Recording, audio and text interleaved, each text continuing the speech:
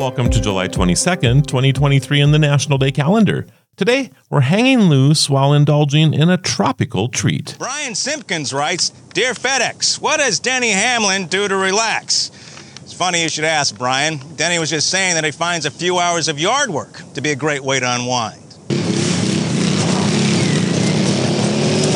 Let's kick off with a bit of relaxation on National Hammock Day. Originally used by sailors on ships to maximize space and provide comfort, hammocks have come a long way.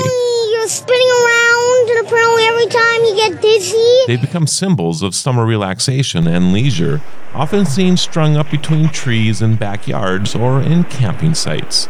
Many believe that the use of hammocks dates back over 1,000 years to Central America, where the Maya and other indigenous peoples crafted them from tree bark or plant fibers. Today, whether it's for a nap in the shade or a night under the stars, hammocks have found a cherished place in our hearts and homes. So on National Hammock Day, find a cozy spot, string up your hammock, and sway your cares away.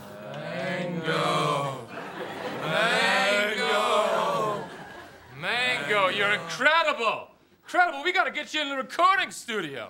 You're gonna be bigger than Jennifer Lopez. Hey! From relaxation, we move to a bit of tropical indulgence. Did you know that mangoes are one of the most popular fruits in the world? These sweet, juicy fruits have been grown in South Asia for thousands of years. They were so cherished that they even found their way into folklore, art, and poetry.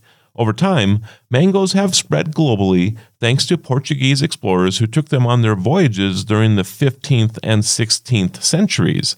On National Mango Day, why not enjoy this delicious fruit in all its forms? Whether you like it in a smoothie, salsa, salad, or just by itself, today is the perfect day to celebrate this versatile and delicious fruit. I'm Marlo Anderson. Thanks for joining us on our journey to celebrate every day on Destination Celebration. Until next time, keep celebrating.